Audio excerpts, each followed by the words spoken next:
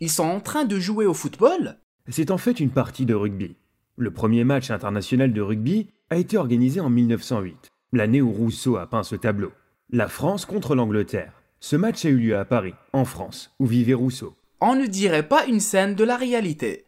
L'homme sur le devant semble être immense.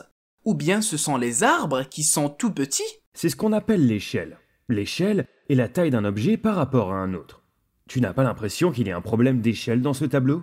Impossible. Quoi d'autre? C'est drôle parce qu'il y en a plein de détails minuscules, comme chaque feuille d'arbre, mais on ne voit rien d'autre. On dirait que le sol est parfaitement lisse. Tout a l'air presque trop parfait. C'est plat. C'est mon tour. On dirait 2 paires de jumeaux et on dirait qu'ils sont en pyjama. Ils sont heureux de jouer au rugby. J'adore leurs moustaches. J'aimerais bien me laisser pousser la même. L'art. Sérieusement, qu'est-ce qui cloche dans ce tableau? Vous n'avez pas besoin que je vous explique. Vous avez presque tout vu par vous-même. Expliquez-nous quelque chose, quand même. Je vais vous dire ce que les gens pensaient des tableaux de Rousseau à l'époque. Ce peintre n'a pas appris à peindre dans une école des beaux-arts.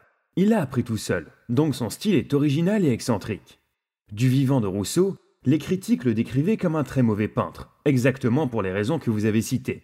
L'échelle et l'absence de relief dans ses tableaux. Mais beaucoup d'artistes l'adoraient. Rousseau avait le courage de représenter les choses sous un angle différent et de peindre à sa manière. Les autres artistes l'admiraient pour cela. Ça devait être quelqu'un de chouette.